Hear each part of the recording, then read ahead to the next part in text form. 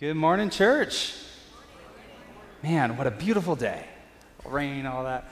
I spent last week in Kansas, so it was like 105 down there, really humid. So this is beautiful. It's like 60 and rainy. I loved it. I'm excited. But good morning. Open your Bibles, if you would, or your apps to John chapter 3. We're going to be in there for most of the day. And we are in a series called Jesus in 4K. We worship a God that is by nature transcendent. He surpasses the reality that we live in and understand. I mean, before the moon and the stars were, before there was plants and animals and us, but before gravity existed, but before the covalent bonds that hold everything together, before time, God was. And God is so much higher and so much greater that honestly, if he didn't take those steps to reveal himself to us, we may never really have known him. But because God has placed his image upon us and his image upon creation, he has spoken through the prophets, through the Old Testament, that he sent his son to incarnate as Jesus. We can know who he is. Jesus himself was the perfect representation of God's being. So to know Jesus is to know God. And in the New Testament, we are given the Gospels, Matthew, Mark, Luke, and John, and these cover the birth, the life, the ministry, the death, the burial, the resurrection, the ascension of Jesus, so that we can truly know him. And the first three, Matthew, Mark, and Luke, were the first three Gospels that were written. They recount the life of Jesus, his ministry, all of that. And John was the last one. John might have written it in his exile on Patmos, but he writes it to fill in some of our understanding, to bring us a higher resolution image of who Jesus is, to put Jesus into 4K so that we can understand him and therefore understand God. And so we're going to dive into that a little bit. I know many of you, and some of you know me as well. A little bit of my story. I went to Bible college in Joplin, Missouri. It's becoming a long time ago now. It still seems like it was relatively recent. That's where my wife and I met. We got married and went to college together down there. And I loved my school. Most of the best friends I've ever made in my life were there because we were on mission together, studying the similar things. And it's college. That's when you make a majority of your friends anyways. And so a little bit of our student life there, we had classes throughout the week. On Tuesdays, we'd have chapel. On Thursdays, we'd have life groups. And everyone in school was in a life group, so it was you and a couple other students with either a professor or with an upperclassman. And I was really involved in the school. So I served in a lot of different ways. I was a life group leader. I had some underclassmen that I was leading and discipling. My brother-in-law ended up being one of those people, which was just a funny coincidence. But I was really involved. I had a couple different jobs on campus. And one of the ways that I served at school was to be part of planning committees for events and things like that. So the first meeting that we had together, I still remember pretty well, because there was about 10 of us leaders in a room, and we were going to be planning a worship night that was coming up. I was excited. This is my opportunity to lead, to do some big event like I've never done before. And also, I'm in the room with these 10 other great student leaders, all of them top of their classes, great people, very involved with their church. And I like them. I think they're cool. I want them to think I'm cool. So it came time to share your thoughts on what we could maybe do. And I had a half-baked idea right off the bat. I got something down. I haven't really thought about it that much, but I got something. So I shared my theme, shared some scripture, maybe an interactive element that we could do. And to my surprise, pleasant surprise, it went over pretty well. I was excited. People were liking it. They were talking. But then tragedy struck. A senior to my left shared his idea, and it was fantastic. It was great. He had a great idea. It was a great theme. He had important scriptures that fit really well with it. He had songs that complemented the theme and the idea. And the week before that, there was a news article that came out of something that happened, and he was using that as an illustration, and it fit perfectly. And I was livid. How dare he show such a great idea of how to worship God? My idea was, admittedly not as good. To be honest, I don't remember a lick of my idea. Like, it's not up there at all. I can't even begin to guess what my idea was, because we obviously went with his idea. And just to share a little bit of like his illustration that he wanted to do. So it was in 2012. A lady in Spain is part of this historic church, and there's some paintings in the church, historic churches. They call them frescoes. And there's this like 80-year-old one by an artist, Behold the Man. And she was going to restore this image, and she messed up in a big way. I think we have an image that we can show you of it. Behold the Man, more like behold the Muppet, maybe, and so his illustration of using that is that we need to be very careful of who we let shape our image. That Jesus is the only one that can truly restore the image of God in us, that we cannot let the world, ourselves, our arrogance, our pride, our priorities, any other influence in our lives that is trying to compete with us and tell us who we are, the lies of Satan's that are trying to shape and tear down this image of God in us, we must not let them do that, because they are unskilled, they are untrustworthy, that Jesus is the only skilled craftsman that can truly create this image of God in you. That'll preach. And so we obviously went with that idea, and it was great. And, I'm in the school to prepare for ministry, but pride could impact all of us, and it did impact me that day. His idea brought glory to God, but I wanted the glory of bringing glory to God. Luckily, I didn't do anything dumb. We ended up going with this idea, but and that worship night ended up being one of the best events that I had in all of Bible school. And I remember being in the event with 1,000 people, and this God whom I love is wholeheartedly being worshiped. These people that I live with and go to class with, these students that I love are wholeheartedly worshiping God. The truth of God is being preached, and they're hearing it, and they're taking it to heart. Everything that I was hoping for an event is happening right before me. It just wasn't my idea. And I'm grateful that in that moment I was able to be humbled, and I was able to join into the worship. But it was a tough day for me. Actually, it was a tough couple of weeks leading up to that. So maybe we can learn a little bit from John on how to handle such situations. We're going to take a look at John the Baptist. And so we're going to be in John chapter 3, verses 22 through 36. We'll finish out the chapter there.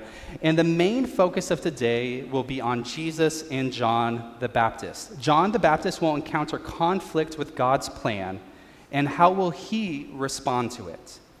If you remember previously in this series, we had Jesus revealed, John 1:1. So in the beginning was the Word was with God, the Word was God.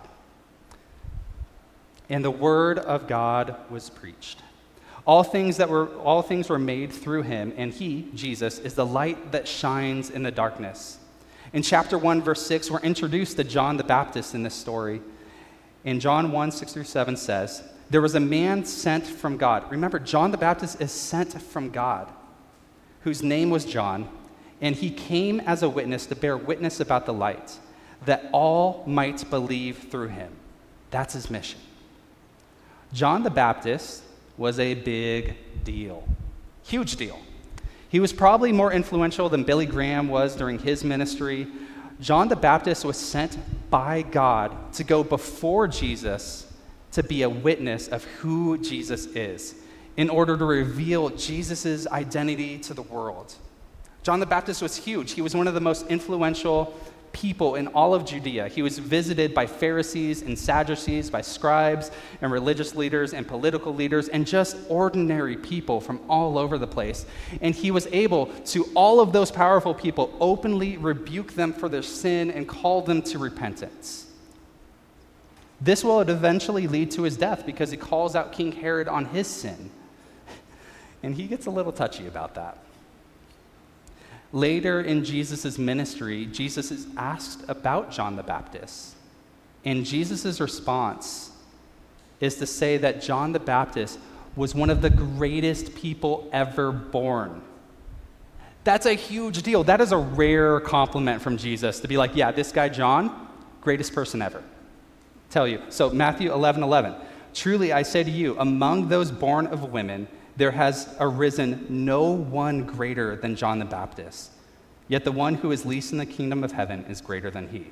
So John is hugely influential. He is the greatest prophet of the Old Testament, the second Elijah. And in chapter 1, we see Jesus go to the Jordan River to visit John the Baptist. John is at the river, he's doing his ministry, and he's being questioned by all these religious leaders as to whether or not John the Baptist was the Messiah. But John knew very well and argued strongly that he was in fact not the Messiah, but rather he was the person sent before the Messiah to make his path straight.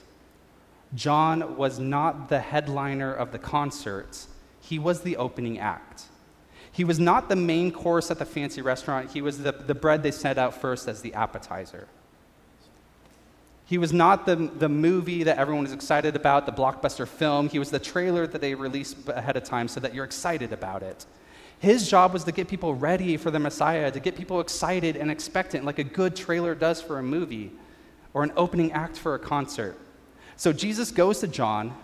John recognizes Jesus immediately, and he declares to everyone that's listening, "Behold, the Lamb of God who takes away the sins of the world. This is he of whom I said, after me comes a man who ranks before me, because he was before me.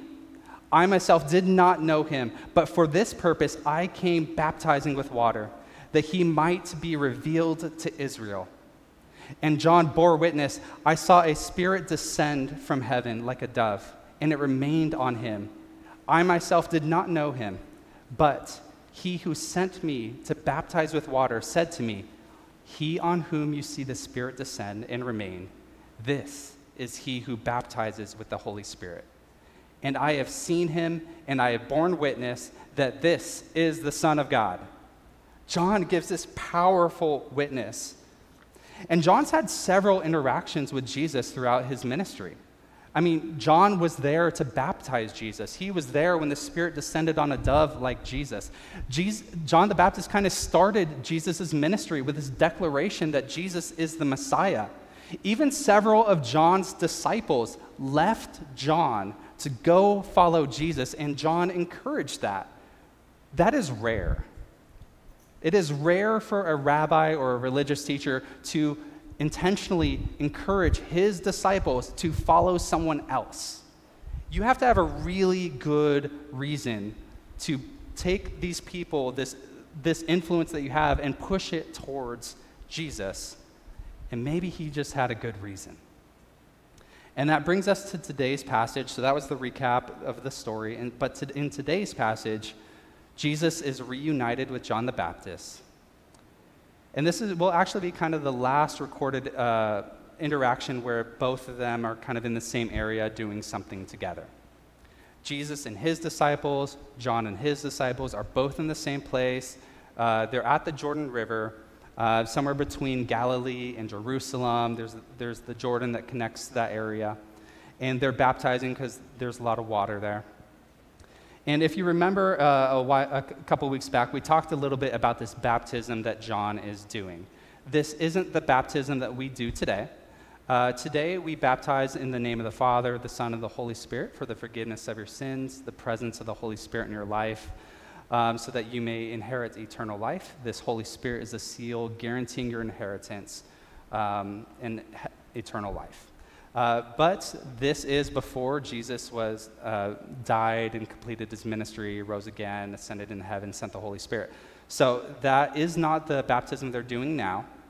The baptism that they're doing now is actually talked about a little bit later in the Bible in Acts 19.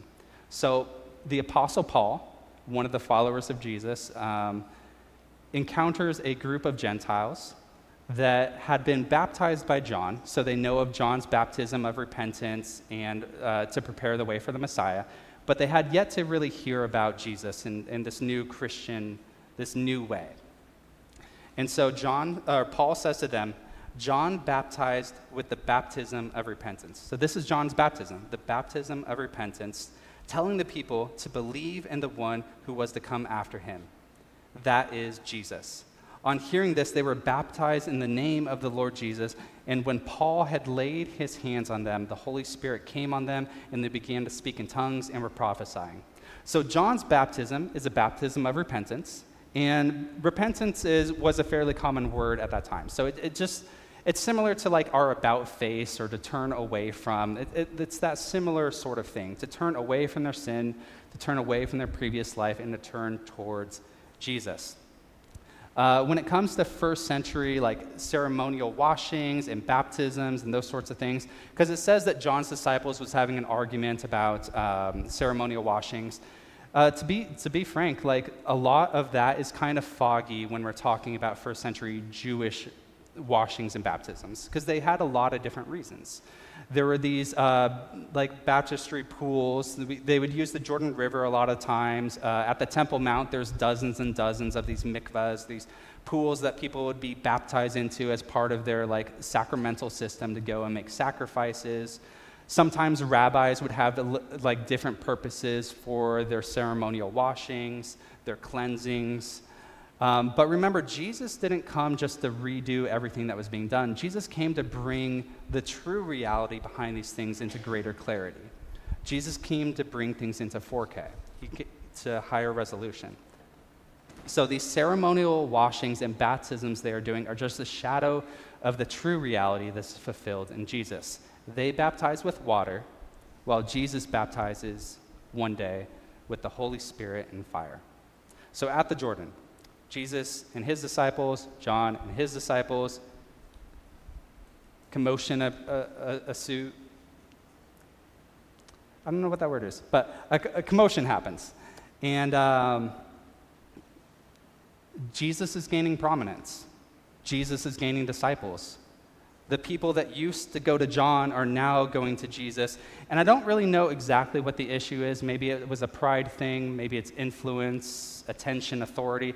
But whatever is happening here as people are going to Jesus instead of John, John's disciples are having a hard time with it. They are struggling. But here we have John the Baptist, his life's mission. John the Baptist's whole ministry is being completed before his very eyes.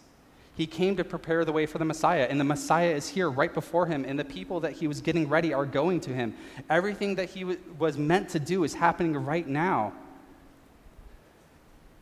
And he's not getting maybe the glory or the attention that some of his disciples thought he should get. He's not getting his year-end bonus. He's not getting some of that recognition. So what do you do when God tells you to do something? You do it really well, and the glory goes to God, and you don't get the recognition. What do you do in those moments? Well, let's see what John does. Maybe we can learn from him. John answered, "A person cannot receive even one thing unless it is given him from heaven. You yourselves bear witness that I said, I am not the Christ, but I have been sent before him. The one who has the bride is the bridegroom. The friend of the bridegroom, who stands and hears him, rejoices greatly at the bridegroom's voice. Therefore, this joy of mine is now complete. He must increase, but I must decrease." John has been very consistent in all of his interactions throughout Scripture that he continually reminds everyone that he interacts with that he is not the Messiah. Yes, John is great. Remember, Jesus said that he was the greatest person ever born. He is the greatest Old Testament prophet. So John responds to his disciples after considering their grievance. He responds and tells them this parable, this word illustration. John's relationship with Jesus is like a best man and a bridegroom. That's who they are. This isn't his wedding. This isn't his concert. He is the appetizer before the meal. He is the opening act of someone else's concert. He is the trailer for the real movie. He is the best man at the wedding. He recognizes who he is. He recognizes who Jesus is, and it fills him with joy. Some things about Jewish weddings, just to help catch you up a little bit, especially first century Jewish weddings, kind of different than the weddings nowadays, for sure. One thing is that it was far more focused on the bridegroom, it's far more focused on him. Today's weddings tend to focus a little bit more on the bride. Weddings would usually, oftentimes, last like a week, so that's a lot of PTO to use. It's a long time. Also, weddings would happen kind of quickly, so like they would be relatively unannounced sometimes. They would just start, and you would have to make really quickly. See, the friends of the bridegroom would travel before the bridegroom and to make sure that when the bridegroom arrived, everything was ready so that the celebration could begin. The best man was a big deal. I mean, he was there he was the wedding planner, he was the best man, he was the herald of the coming bridegroom, plus a little security role too. Like, he was a big deal, and he was the center of attention, the center of importance, the center of planning and commotion and all of that. But the moment the bridegroom arrives, all of the attention goes to them. And that's how it should be. I got this shirt about 10 years ago when I was in college. And I got it at my best friend's wedding. So he was getting married, and I was one of his groomsmen, and we went on this bachelor party. We were camping in the Ozarks, and we were all Bible college nerds, so we picked one of the best men of the Bible and got his most famous quote and put it on shirts, and we were just boys being boys in the fort. It was fun. We had a good time. And first century Jewish weddings, very different than today's weddings, but there are some similarities that kind of carry through in there. Because I got to dress a little bit better than most of the people that were there. When I walked into music, and everyone was kind of watching me. I got to be on stage, and the lights were on me. And then the moment my friend entered, everyone turned their back on me, and we were all excited because these people that we loved were now the center of attention. I got to see my best friend get married to a woman that I really like. She was also a good friend of mine, and it was this beautiful thing. And it brought joy to me. And that's what happens when you love someone and they get like the glory that they deserve. And this seems to be the mindset of John the Baptist. He's just glad to be there as a witness, to prepare the way for the kingdom of God. So John is fulfilling his ministry. He has gotten people ready for the Messiah. He has announced his coming to everyone that will listen. Jesus the bridegroom is right now before his very eyes gaining disciples, and he does not react with pride or jealousy or ambition. No, his response is joy. To read verse 29 through 30 again. Therefore, this joy of mine is now complete. He must increase, but I must decrease. And that brings us to today's big idea. He must increase, but I must decrease. The importance of John must decrease. The importance of Jesus must increase. This isn't an either or, this both needs to happen because Jesus is the Messiah. He is the coming bridegroom. This isn't a suggestion. This isn't a, hey, it would be nice if this happened. No, this has to happen. He must increase, but I must decrease. This is the reality of worship that we see all throughout Scripture, that we find all throughout the Bible. If you want God's presence in your life to grow, if you want to become more like Jesus and experience the power of the Holy Spirit in your life, if you want to follow Jesus with everything that you are, that also means that you need to decrease. If you want to follow Jesus with all of your heart, all of your soul, all of your mind, all of your strength, that means that anything that is taking your heart, your mind, your soul, your strength away from God needs to be cut out. It needs to be decreased. Because God will not increase in your life if these things are so overbearing that they take his place. They need to decrease. And later in Jesus' ministry, he's talking about what the cost of following him will be. And in Luke 9:23 through 25, he says, "If anyone would come after me, let him deny himself and take up his cross daily and follow me. For whoever would save his life will lose it. But whoever loses his life for my sake will save it. For what does it profit a man if he gains the whole world and loses and forfeits himself?" You cannot have two masters. You cannot have two competing priorities. You cannot go two directions at once. If you want to follow Jesus, you must pick up your cross and follow him. What does it mean to pick up your cross? Well, what did it mean for Jesus to pick up his cross? That means that he sacrificed everything that he was, everything that he is, for the people that he loved. And so if you want to pick up your cross and follow him, that means that you sacrifice everything that you are, everything that you have, for the God that you love. To pick up your cross and follow him.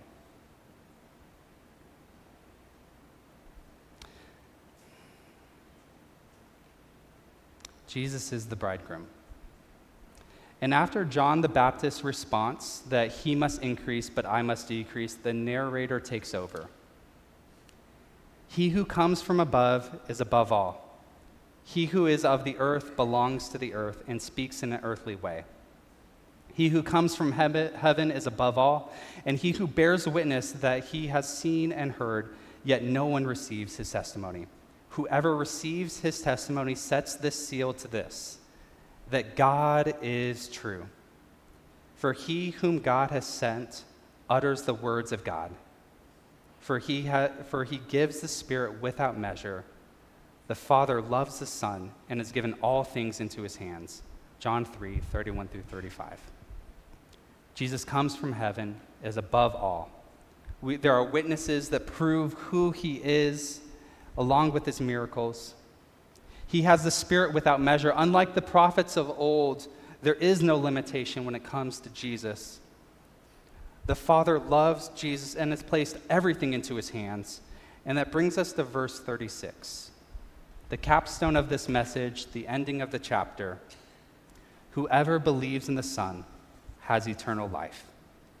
Whoever does not obey the Son shall not see life, but the wrath of God remains on him. Whoever believes in the Son has eternal life. However, there is a warning.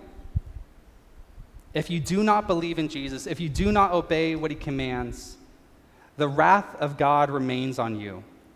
And I will not tiptoe around this passage or temper it in any way. We deserve the wrath of God because of our sin.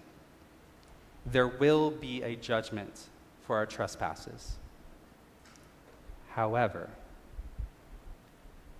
while we were still enemies of God in open rebellion against him, God loved us so much that he sent his Son to die in our place. That he would take the judgment for our sins, that he would stop the wrath of God so that we could have the inheritance of Jesus and follow him. You cannot live for yourself and at the same time live for God. It's one or the other. He must increase, but you must decrease. But to obey Jesus, he is the Lamb of God. He is the bridegroom. And if you believe in Jesus and you obey what he commands, you will see eternal life, and he will increase in your life. If it's time for you to repent of your sins, if it's time for you to place your trust in Jesus and to begin to obey what he has commanded, I want to invite you to follow him, to place your trust in him. After I'm done speaking up here, the music will play while we're taking communion, and we'll have some decision coaches up here that would love to talk with you and help you navigate those decisions, to pray with you. so that God may be real in your life. And I want you to remember that passage that I talked about where John is the greatest person ever born. Well, the second part of that, of Matthew 11:11, is that John is the greatest, but the least in Jesus' kingdom is even greater than him. And I want to invite you to live a life that John the Baptist could only dream of, to live in an intimacy with God that John the Baptist could only fathom, that he never got to experience, even as the greatest person ever. That life can exist for you. And for those of you that have already decided to follow Jesus and put your faith and trust into him, obey him. Make sure that he is increasing in your life, that he is taking the priority. And I promise you that if you decrease, you sacrifice the things to put him on his throne and put him as number one in your life, you will find joy. You will find life change. You will find overflowing power in the Holy Spirit. And God will be real in your life. One of the ways that we worship each week is that we take communion together. Communion is a symbol of Jesus' death. It's an act of remembrance. The bread and the juice are representations of his sacrifice. The bread represents his body that was broken and beaten in our place. The juice represents his blood that was spilled for us. He was our sacrificial lamb that makes us holy and pure before our God. And so if you're a Christian, if you've made that decision to follow him, I encourage you to take communion with us today. If you haven't made that decision, I encourage you to take this time to pray, to think, or to come up front and talk to one of our decision coaches.